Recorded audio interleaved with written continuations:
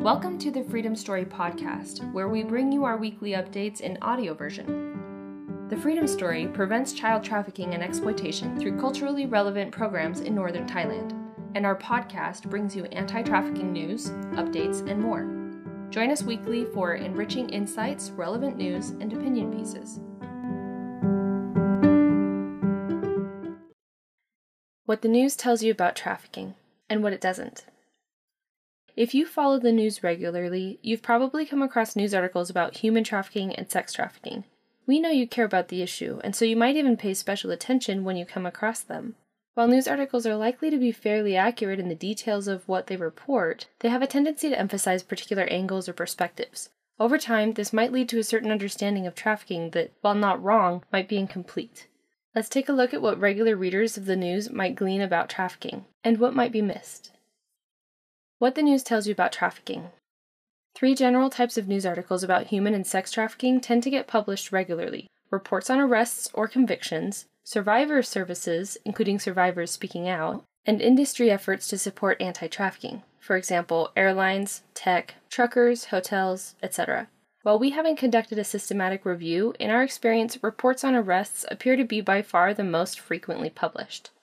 What the arrest or conviction reports tell you, besides giving the sense that there are a lot of depraved individuals out there, are pretty standard facts: who was arrested and where, some information about the victim, and some statement from law enforcement.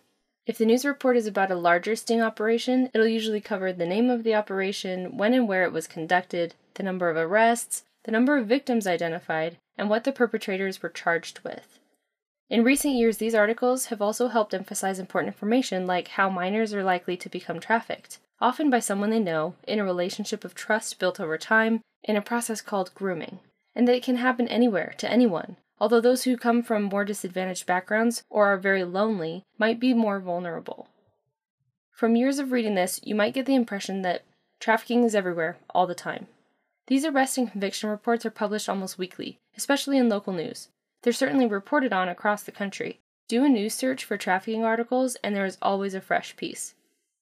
There are only 3 main actors, even when others are involved. The heavy law enforcement focus gives the sense that there are 3 main players: the perpetrator, the victim, and law enforcement. It tends toward portraying each trafficking case as a discrete event that happened between a limited number of individuals. Everything else, including survivor services, is an afterthought. For example, in an article with the headline about a Little Rock man sentenced to life in prison for the sex trafficking of a 6-year-old, it was doctors who noticed the child presented alarming and suspicious symptoms. But the story isn't framed that way. The bulk of the text focuses on how the case was built to identify 2 men who perpetrated the trafficking. Only 2 short sentences about the mother indicate that she was even involved or faced consequences. How or why she became complicit in her child's exploitation, or how the doctors acted to help the child, is left unsaid. What else might we have learned if the doctors or the mother or other witnesses had been interviewed? If you want to read the article yourself, you can find a link in the show notes. Sex trafficking is the only kind of human trafficking that matters, even though labor trafficking is also a major problem. News reports about human trafficking prominently feature sex trafficking, or as they often call it, forced prostitution, especially child sex trafficking. However, this attention bias eclipses another major problem: labor trafficking. It's not just news reports that do this. Not only is labor trafficking vastly underreported, it's also underinvestigated and underprosecuted. Prosecutors are far more likely to pursue sex trafficking cases, even though labor trafficking is more prevalent. What you might miss. Even though the attention the news gives to trafficking conveys the sense that it happens all around us, there is a disconnect with the myopic focus on the 3 main actors. There is rarely any context given to the story, rarely any sense that these actors are part of a larger ecosystem, rarely any sense that the pathway to trafficking started long before these actors met, or that the consequences extend past rescue, arrest, and conviction. From our perspective, trafficking looks more like something that happens in community, or more precisely, when community breaks down. And the strength of the anti-trafficking response hinges upon the strength of the communal response. Trafficking happens when vulnerable people, or in the case of our work, at-risk children, are unsupported. They might come from families that are broken and struggling to survive, or they're children who are lonely, or who have a low sense of self-worth and really just need someone to pay attention to them. In either case, the more desperate they are, whether for money or affection, the more susceptible they are to the promises of traffickers, and the more willing they are to take risks to get what they need. Combating trafficking, conversely, requires all hands on deck. Obviously, it requires law enforcement, prosecutors, and the judicial system.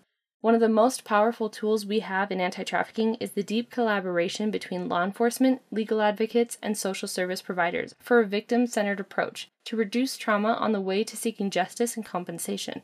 But combating trafficking also requires community support, making sure families can afford to educate their children, viable job opportunities, and a network of people to turn to when life gets hard. It requires a societal commitment to fair work at fair wages, whether for large corporations and their supply chains, or domestic work in private households. It requires responsible action on the part of the tech community, from the platforms that host potential traffickers to the developers of technological solutions that help fight against trafficking. It requires policymakers that carefully navigate ethical policies on migration. It requires a community of people who can directly or indirectly help protect potential victims, as well as support the healing of those who've survived trafficking, such as family, educators, neighbors, church communities, children's homes, healthcare providers, counselors, and life skills coaches. People who might notice when a child is struggling, people who might see the red flags if they know what to look for and can take action. It requires all of us. Many thanks and credit to today's author, Dr. Jade Keller. And to you, our audience, thanks so much for tuning in. If you haven't already left a review, we would be so grateful if you did. It will help raise our profile to bring educational anti-trafficking content to a wider audience. To learn more, visit thefreedomstory.org.